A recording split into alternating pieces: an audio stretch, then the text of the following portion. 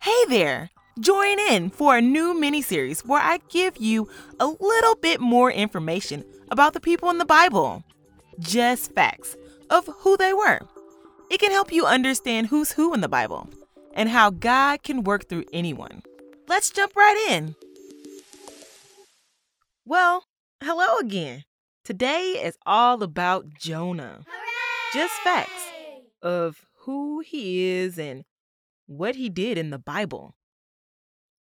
Jonah. Jonah was called by God to travel to Nineveh and to warn the people of the trouble and punishment that would come if they didn't change. But Jonah, he did his own thing and got swallowed up by a whale. You guys remember that one? If you haven't, you have to check out episode 6. It's called Jonah's Inside a Fish. Jonah went back to do what he was called to do. And because of Jonah, the city of Nineveh, the one he had to go back to rescue, stood for 150 years. Those people, they turned it around. They changed their ways, they changed their behaviors, they changed how they treated one another. And that's what God wanted. But Jonah dealt with some things that Christians face all the time.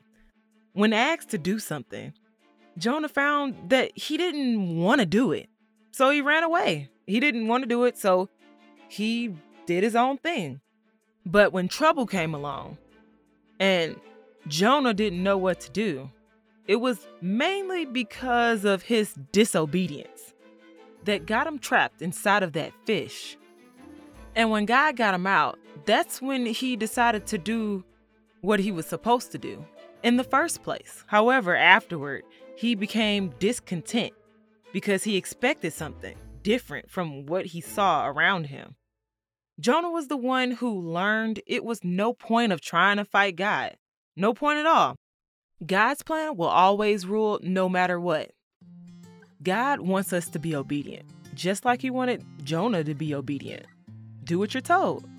He wants us to love and to give and to share and to, who knows what God is telling you to do. But when you do know, make sure you listen and listen closely. And that's all about Jonah. So let's just make sure we learn from Jonah's mistake and do what we're told to do. Goodbye.